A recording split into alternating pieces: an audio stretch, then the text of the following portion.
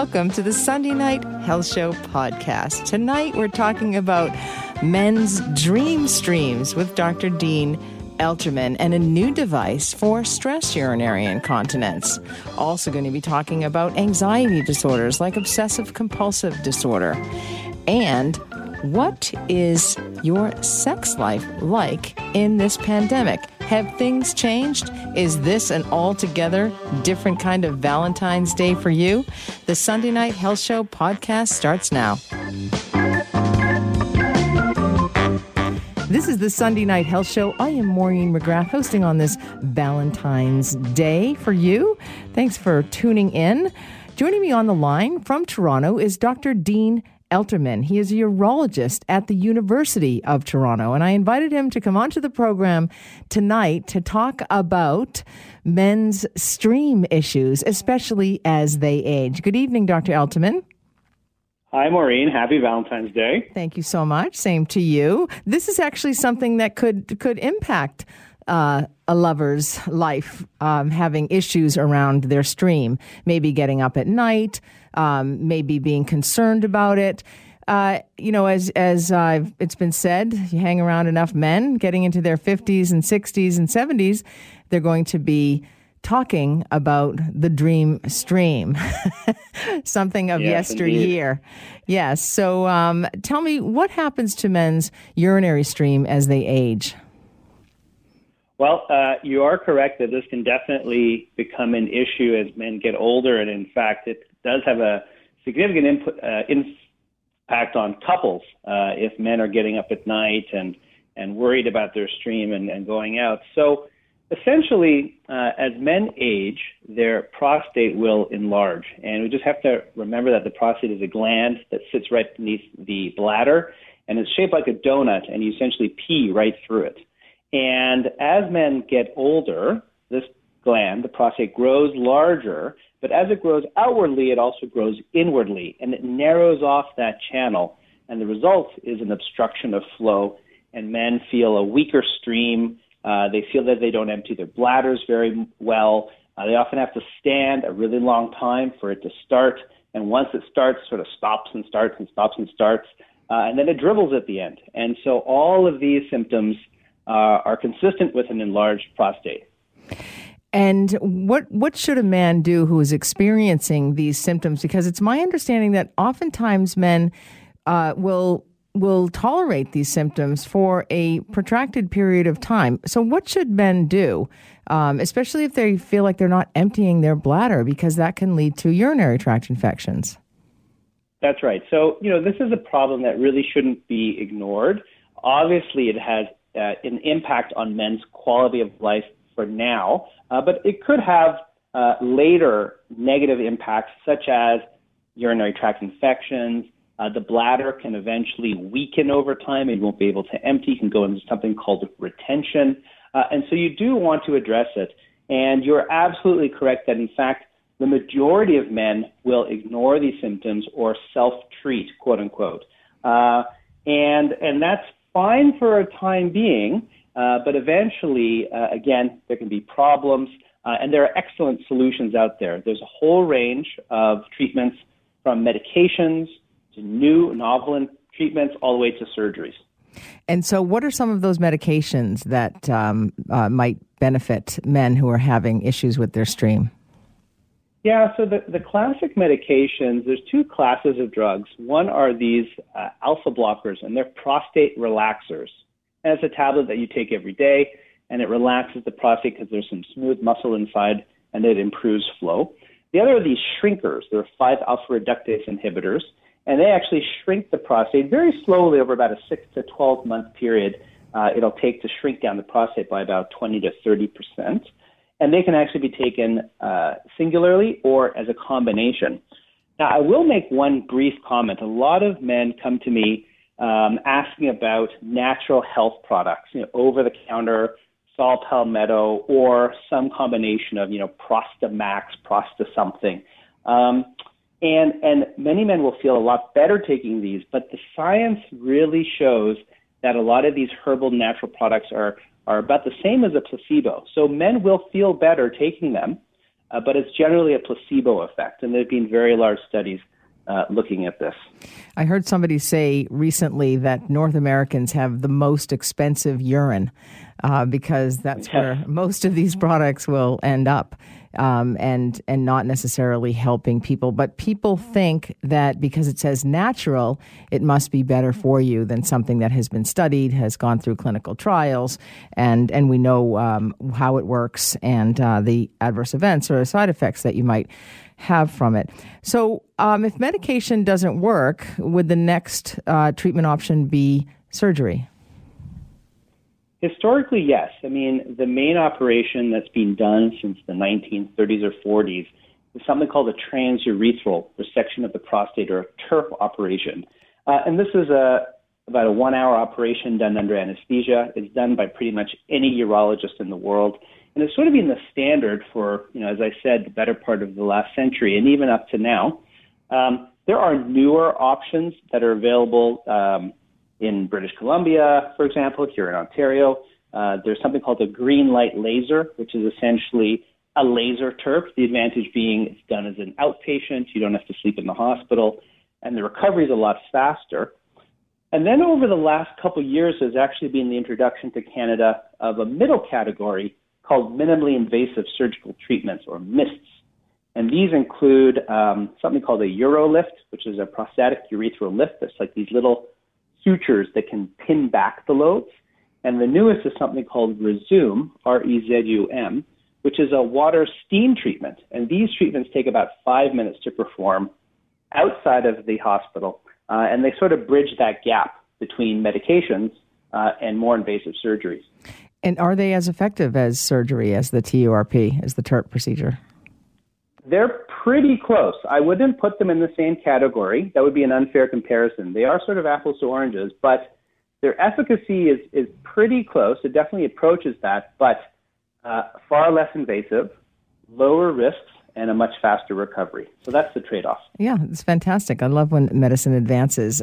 Some men might experience some of those symptoms that we're talking about, frequency, maybe a bit of urgency. Can men get overactive bladder and also getting up at night? They can. And so it's really interesting, and it's actually more complicated in men because they can have a combination of prostate obstructing symptoms, like that slow flow and the incomplete emptying, and on top of that have an overactive bladder where they're going to experience frequent urination, urgency, rushing to the bathroom, and waking up at night. And you have to remember that men may, on their own, develop an overactive bladder, but also by having an obstructing and large prostate for many years, it can actually secondarily lead to the development of an overactive bladder. It's very interesting. And we often think that leakage of urine is associated with little old ladies. So the age-old question is, can men leak urine too? They can. In the majority of cases, the prostate almost acts like a buffer. And men can have an overactive bladder, but they're far less likely to leak, say, compared to women who have an overactive bladder, because, again, the prostate's just not there, causing a bit of a blockage for those little leaks from happening. But eventually there does come a point where a good number of men will develop an overactive bladder with what we call urgency incontinence, so that's leaking with urgency, and they will have small leaks or drips. Right. And also men, it's my understanding, will often have leakage of urine after prostate cancer surgery. Yes.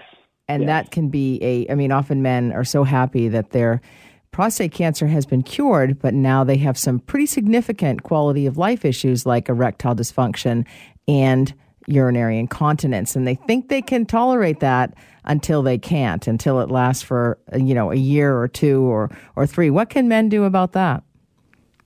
Yeah, well, the prostate is a funny thing because we need it earlier in life as part of the reproductive system. But as we get older, men get older, it really becomes problematic.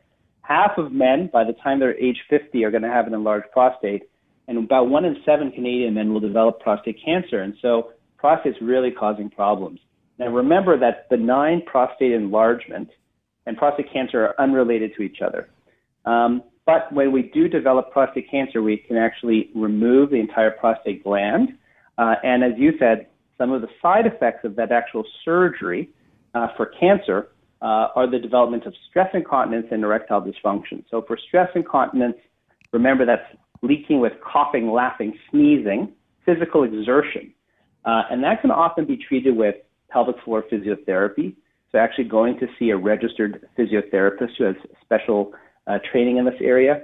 Obviously seeing someone like a nurse continence advisor who can give you some other topics of treatment. And then there's some newer, less invasive things like that. The new Canadian product called Contino, which is a small urethral insert. And then after that, of course, we actually have operations, slings, and artificial sphincters that we can put in to stop leaking as well. Well, it sounds great because this can be so problematic, as you mentioned, but there are so many treatment options available. Dr. Elterman, thank you so much for joining me this evening and sharing all of your knowledge once again. It's always a pleasure. Thanks for having me, Maureen. Welcome back to the Sunday Night Health Show. Maureen McGrath hosting this program for you. I did put a little word out there on the airwaves about a womanizer, and I did get a little text that is from Rob. Thanks, Rob. What are men? Chopped liver? Give away a fleshlight already. You're so right, Rob, and I totally forgot. And so if you want to share your details with us, you can email them to me, nursetalk@hotmail.com, directly in confidence, and I will send you a fleshlight because you deserve it. You also deserve to have an appointment with the psychiatrist. No, I'm kidding. I deserve that. I need it. Joining me on the line is Dr. Koresh Ediladi. He is medical director at Elumind Center for Brain Excellence in North Vancouver. And we're going to be talking about an anxiety disorder that a lot of people have, at least a bit of. I admit to some. Good evening, Dr. Ediladi. Good evening, Maureen. How are you? I'm fine, thanks. How are you? Happy Valentine's Day. Thank you.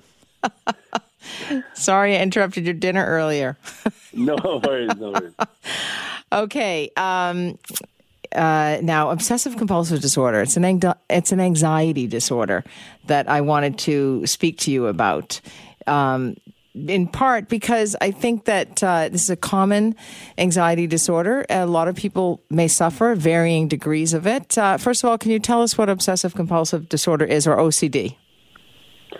So OCD, as you said, stands for obsessive compulsive disorder. The O, or the obsessions, generally it's a recurrent or basically something that's persistent as a thought or some sort of image or an urge. And this person basically experiencing these starts to have increased anxiety. And of course, when the anxiety reaches a threshold level, the person tries to suppress them using compulsions or some of these repetitive behaviors. And oftentimes these are very problematic in a person's life. It affects their job function, their school function, or social interactions, basically. Probably the most common symptom or sign that we note with obsessive compulsive disorder is obsessively washing one's hands. That one is pretty well known in terms of OCD. Would you say?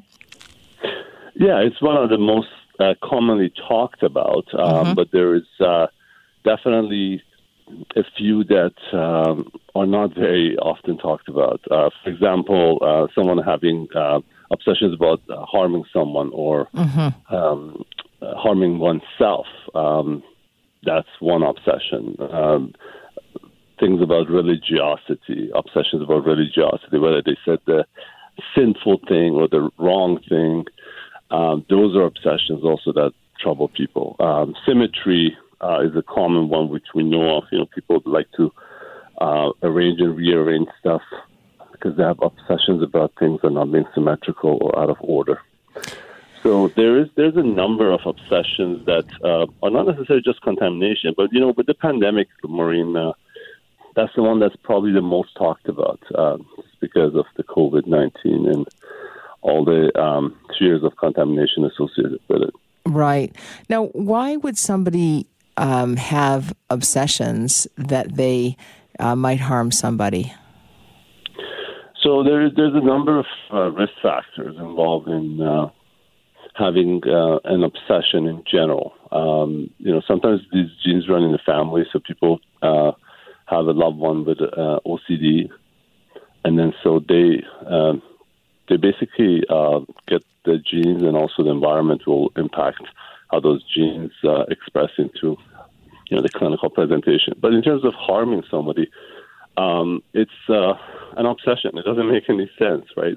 Mm-hmm. Logically, it does not make any sense as to why I would be driving my car, minding my own business, and running somebody over. And it happens quite often when someone doesn't drive the car because they're afraid that they might actually accidentally run somebody over. Right. So it's quite distressing, to say the least. Because these are typically people who would never harm anybody. Absolutely. And they know this. They know that this is irrational on some level. It is irrational. And the distress cause is humongous because they would never do anything to anyone. But nonetheless, they have these intrusive thoughts that they might do something either accidentally or intentionally, and it has no basis in reality. The other thing that's oftentimes not talked about is thoughts about harming oneself, like suicidal thoughts. And, it's very difficult to diagnose because oftentimes people don't know if it's real or if it's an obsession. Right. So, you hear about the suicidal mind. And would that qualify as an obsession? Well, you have to put it in context with what's going on for that person, right? If somebody has a condition like major depressive disorder or some other condition that would make them suicidal, it would have to be screened properly because it's very easy to call it an obsession, but it could be a big problem if it's not just an obsession. So a health professional trained in OCD would be able to tell that. And that would be the first step to getting help. That would be absolutely the first step. We don't have much time left, about 30 seconds, but what is generally the treatment for OCD? So the gold standard is a talk therapy called cognitive behavioral therapy, very specifically called exposure response prevention. And then, of course, medications that would increase the level of a chemical called serotonin. We call that serotonin reuptake inhibitor. And a combination of the two would be amazing. But I think the first step would be to reduce the anxiety because that's one of the major fuels for OCD. Thank you so much, Dr. Adelati. Really helpful. And for more information, you can go to lumind.com. I am Maureen McGrath, and you are listening to the Sunday Night Health Show. Up next, how your sex lives have changed in a pandemic. This is the Sunday Night Health Show. I am Maureen McGrath on this very, very unusual St. Valentine's Day.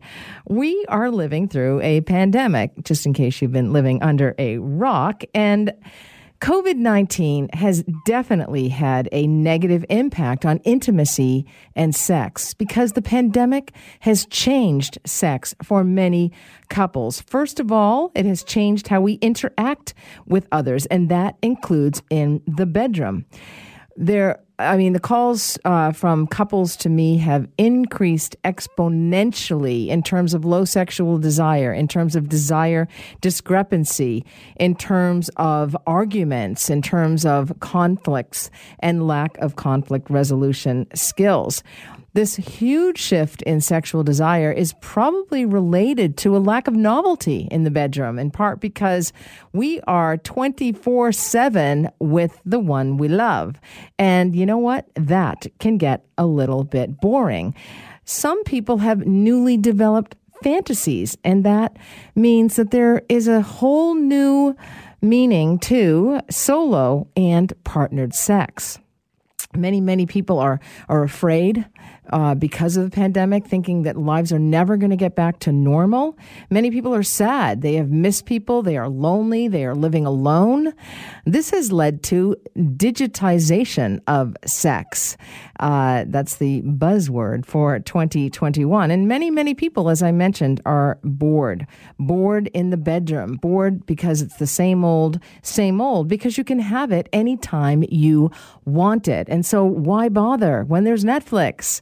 Many people, which has an addictive quality, quite frankly. After about 18 or 20 minutes, if you notice, you're left hanging on, only to stay for yet another episode. I've often said that Netflix has saved many marriages, and I still believe it's helping many, many couples through the pandemic. This new normal is definitely reshaping people's sex lives, in part because there's so much stress associated with the pandemic. We have financial stress. We have sexual stress. We have the kids living at home stress, the ones we're homeschooling. And then there's the kids that have flown back to the coop because they maybe were living in other parts of the world and were sent home. And when you are stressed, there are chemical and hormonal fluctuations that will impact your sexual functioning. And so that can actually make it much more difficult for us to get in the mood for sex. Of course, we have so many people experiencing higher levels of anxiety and stress and PTSD, and it sends this message to our brains that we are in danger. And when we're in danger, the last thing you want to do is to go have sex from an evolutionary standpoint. So the pandemic, as I mentioned, has forced a lot of couples to spend a lot of time together, oftentimes in small quarters as well. And that can impact people also. Many people have lost their jobs. And so there's just so much. A lot of people have gained weight, and that can impact body image, and that can have an effect, a negative impact in the bedroom as well. So that's kind of that big stress ball associated with the pandemic that has led to lower libidos amongst many couples, especially those in long-term relationships. And for those people who may have sought excitement outside of their marriage or outside of their relationship, that's limited too, because there's no getting together with anybody anymore unless you go online. And people are taking new sexual relationships online because the pandemic has also changed the way we engage in casual sex.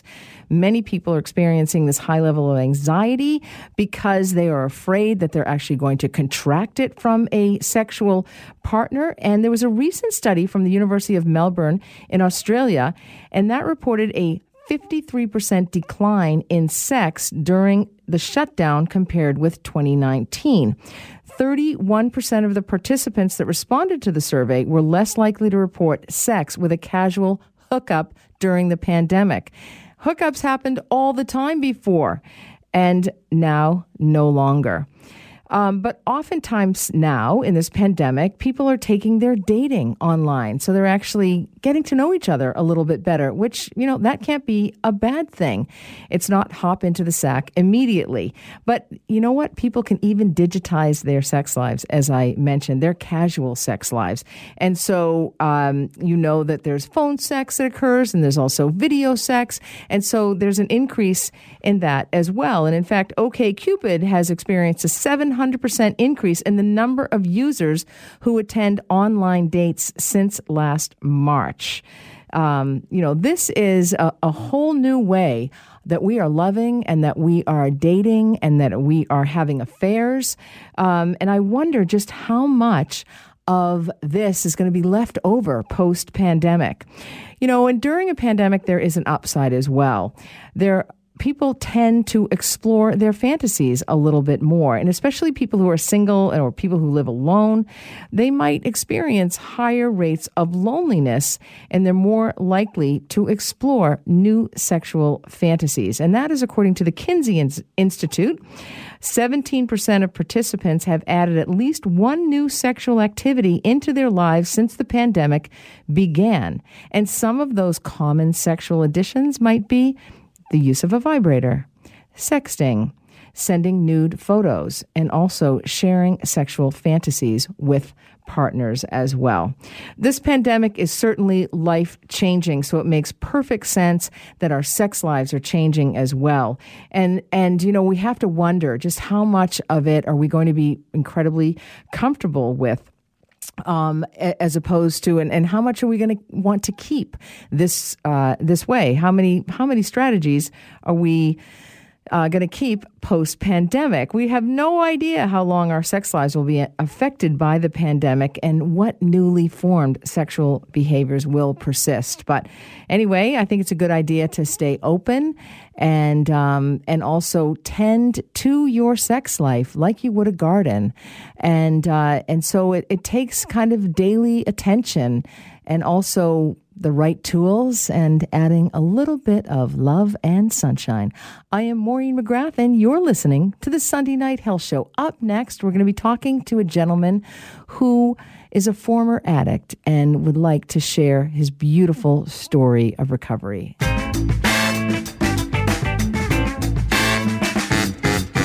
This is the Sunday Night Health Show. I am Maureen McGrath hosting this program. Many, many people have loved somebody who has an addiction. An addiction or substance use disorder is a complex condition where there is uncontrolled use of a substance despite harmful consequences. People with substance use disorder have an intense focus on using a certain substance like alcohol or tobacco or illicit drugs to the point where the person's ability to function in day-to-day life becomes impaired. Joining me on the line is Guy Felicella. He is a peer clinical advisor for the BC Centre of Substance Use. He is also a recovering addict, and he is going to share his story. Good evening, Guy. Hey, Maureen. Thanks for having me. Thank you for joining me. So, addiction, when we think about addiction, we think about people perhaps on the downtown east side. We think about lower socioeconomic people. We think about nobody that I know. We think about not in my neighborhood. And there's a stigma. We judge. There's shame. There's so much rolled up into substance use. Tell me from your experience, what is addiction and who does it affect? Yeah, no, there's so many things with different aspects of addiction that can run in a person's life. Mine was impacted by childhood trauma. So looking for not developing any coping mechanisms as a child and looking for ways to cope. So when I did find substances at a very early age, they took away, they fulfilled something that was missing. And that's when you're looking at things to cope with, trauma, verbal abuse, physical abuse, especially a person struggling with low self-esteem and self-hatred issues at a very young age. When you start using these substances, you don't understand substance use disorder or an addiction. You're using them just to numb. I was using them to numb. Not to say that I didn't use them for pleasure as well, but what started to happen relatively quickly in my life is that I started to use more and more substances constantly, and more progressive substances that were harder and highly addictive. And then before I knew it, at a very young age, I developed a substance use disorder. I want to just point something out because we have spoken before this interview. Let's step it back. Your family was fairly well off. It wasn't a money issue. It wasn't that you're from a poor family, if you will. No, very well off. Middle class family, very nice neighborhood in Richmond, BC, a suburb of Vancouver. Financially secure, emotionally void from my parents, but and that's what as a young person you need that emotional connection, and it didn't exist in my family. So, and even if you look at the data, oftentimes people's minds gravitate when they hear, opioids or overdose or addict. They gravitate to usually the people that are homeless. But if you look at, there's 35,000 people that are homeless every day in Canada. And over a lifetime, 6 million people at some point in their lives will develop a substance use disorder. So, that's a lot of people. So it's in the white pillared homes in the suburbs, in other words. You also struggled with learning disabilities as a child. How do you think that impacted your self-esteem, which may have contributed to substance use? Oh, it was terrible. I mean, I struggled in school, oftentimes, put in a cubicle. At the time when I went to school, too, you were able to be hit, so you'd get hit at school. I went to a private school, so I was getting hit there. And, always called difficult, hard to manage, and hyper. Nobody looked beyond that. And then when I started using substances, that's all that everybody said that the issue was that, your problem is that you use drugs. And it wasn't until I was diagnosed later on in life with ADHD and a mild comprehension disorder, similar to dyslexia. I remember that counselor telling me, and I just said to her, I said, oh my God, I've always felt stupid my whole life. And I'm not stupid. And she goes, no, you're actually very smart because you had to figure it out on your own without any help. And I was just so relieved that, it wasn't what people always said it was. It wasn't the drugs. It was the root causes that led me to those drugs. Right. And was there substance use in your family as well? Yeah. So, not just substance use, but also addiction. My dad was a gambler, and my mom struggled with alcohol. So when you have, also the genetic disposition of addiction running through your family as well, and the environment that I lived in as well, it made you really, really prone to, and then childhood trauma on top of it. I was just a prime candidate for somebody to use substances and obviously had developed a substance use disorder because of it. Right. And the pandemic has certainly contributed to the highest number of overdose deaths we've seen in a long time. And why do you think that is? Well, if you look at even 2016, especially in British Columbia and across the country, we've had years before the pandemic hit to put something in place that would actually address the poison drug supply that's been going across the country, but our lack of emergency in responding to that crisis. And then what we did have in place, really what COVID-19 did was just show how fragile in place the supports were for people who use drugs, and sadly they're dying because of it. They certainly are. And it's that loneliness factor as well that also has contributed to that. So you've been clean now, if you will, for 5 or 6 years, is it? 8 years. 8 years. 8 years, actually. Yeah, I actually call it freedom. Freedom. Okay, you've been... Yeah, I just call it freedom from a substance use disorder. Yes, so it's 8 years in March. Well, congratulations. That's tremendous. And may I ask you, there's so much confusion around rock bottom, and rock bottom is really that, people think that it's that you're living on the downtown east side, which you did live on the downtown east side, or right. People lose their wives or their husbands or their homes. But what rock bottom is that time where it just gets so bad, you make that decision to change your life. When did you hit rock bottom, or what was that like for you? Is that even a true statement? At rock bottom, is that a fallacy? Yeah, what I've noticed in my whole life is basically I got trapped in a revolving door of incarceration, parole violation, red zones, and once you get into that spin cycle, it's very hard to get out of. Mm-hmm. So there was no support. There was just basically you're being incarcerated because you're using drugs or doing crime to use drugs, so we're going to throw you in jail. And then after you finish your jail sentence, then you figure it out for yourself. So basically what I'd always received was incarceration. And when there's incarceration, there's no rehabilitation. So nobody offered support for the substance use disorder. They just looked at it as like, this guy is just a criminal because he uses drugs, which is against the law, so throw him in jail. It wasn't until I was about 40 that, even judges were saying like, hey, we just keep putting him in jail and he just keeps getting out. It's not working. Later on in my life, at around 40, people started to support me.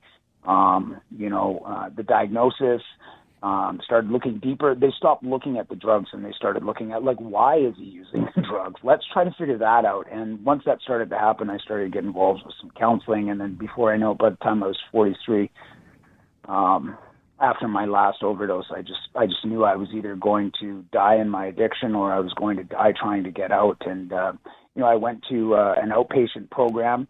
And luckily for me, there was a trauma therapist there and started doing trauma therapy. And that really gave me the ability to understand my relationship with the drugs, why I was using the drugs, and why I was actually burying the trauma and not being able to deal with it or cope with it. And so once I was able to be in a safe place, one-on-one with somebody that I trusted and somebody that knew how to guide me out of that, because it's very painful dealing with past traumas, I had the ability to actually, within that 9-month period, get off all substances altogether. And your life has changed dramatically. I mean, you have a great job. You have a beautiful family now. What would you say to somebody out there who's worried about somebody who is using drugs or somebody who they themselves are using drugs? What message of hope do you have for them? Well, I think, the best thing that I've always noticed in my life is that, you have to meet people where they're at, not where you expect them to be. And when you can do that and support people and let them know that you're there for them, that was important in my life. I mean, people often ask me, was it that last overdose that was the moment? Yeah, it was one moment, but of many moments. And many moments of people not judging me for using substances, just trying to work with me. And then at 40, when, so many people started to come and say, hey, listen, it's not the drugs. This guy's struggling with a bunch of issues. And once, for people who are struggling with it today, I'm sure that the best thing we can do is that I've learned is that the stuff that I buried deep down in the pit of my soul, when I was 43, I started talking about it. So have that, whether it's a harm reduction worker that you're working with, or anyone that you have the ability to trust and talk to, just start opening up a little bit, and let them know that you need some help, and accept that. And then for the person that's asking for the help, or giving the help, support the person where they're at. Wonderful. Guy Felicella, I could talk to you all night long, but I got to let you go. Thank you so much. Yeah. And congratulations on your freedom pathway. May it be a long and beautiful one. Thanks, Wendy, and have a great night. You too, and happy Valentine's Day. All right. Thank you. So I want to thank all of my fabulous guests, my tech producer, of course, Andrew. And if you missed the show or you want to hear me say this again, remember the show can be heard as a podcast on iTunes, Google Play, or wherever you listen to your favorite podcasts. You can go to my website, MaureenMcGrath.com. Remember, when you stumble on this gravel road of life, make it part of your dance. I'm Maureen McGrath, and you have been listening to the Sunday Night Health Show. Happy Valentine's Day, everybody. Thanks for listening to the Sunday Night Health Show podcast. You can subscribe, rate, or review on your favorite podcast app. And if you've got a question about your health, the nurse is always in. So email me, nursetalk@hotmail.com, and I just might answer your question, anonymously, of course, on next week's show. For now, have a happy and healthy week.